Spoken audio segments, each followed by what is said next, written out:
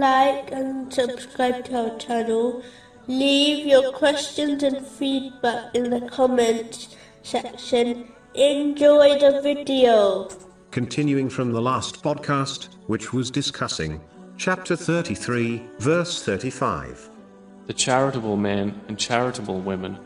In a narration found in Sahih Bukhari, number 6444, the Holy Prophet Muhammad, peace and blessings be upon him, warned that the rich in this world will be poor in the hereafter, unless they spend their wealth correctly, but these are a few in number. This means that the majority of wealthy people incorrectly spend their wealth, meaning on things which are either vain, and therefore provide them with no benefit in the hereafter, or they spend on sinful things which will become a burden for them in both worlds, or they spend on lawful things in a way disliked by Islam, such as being wasteful or extravagant. Because of these reasons, the rich will become poor on Judgment Day, as they will be held accountable, and even punished over it. In addition, those who fail to spend their wealth correctly will find that their wealth abandons them at their grave, and so they will reach the hereafter empty-handed,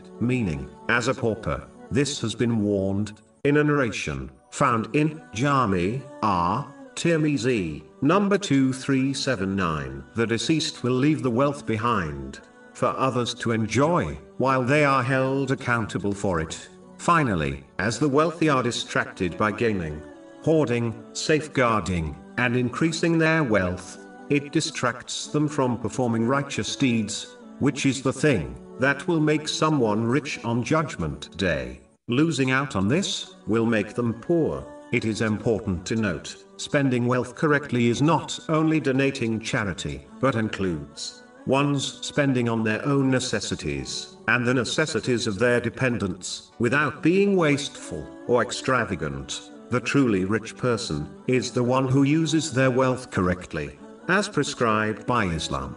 This person will be rich in this world, and in the next. And this attitude is not dependent of having much wealth. Any amount of wealth used correctly will cause one to become rich, even if they possess little wealth. In reality, this person takes their wealth with them to the hereafter, and this attitude provides them free time, which allows them to perform righteous deeds, which only increases their richness in the hereafter.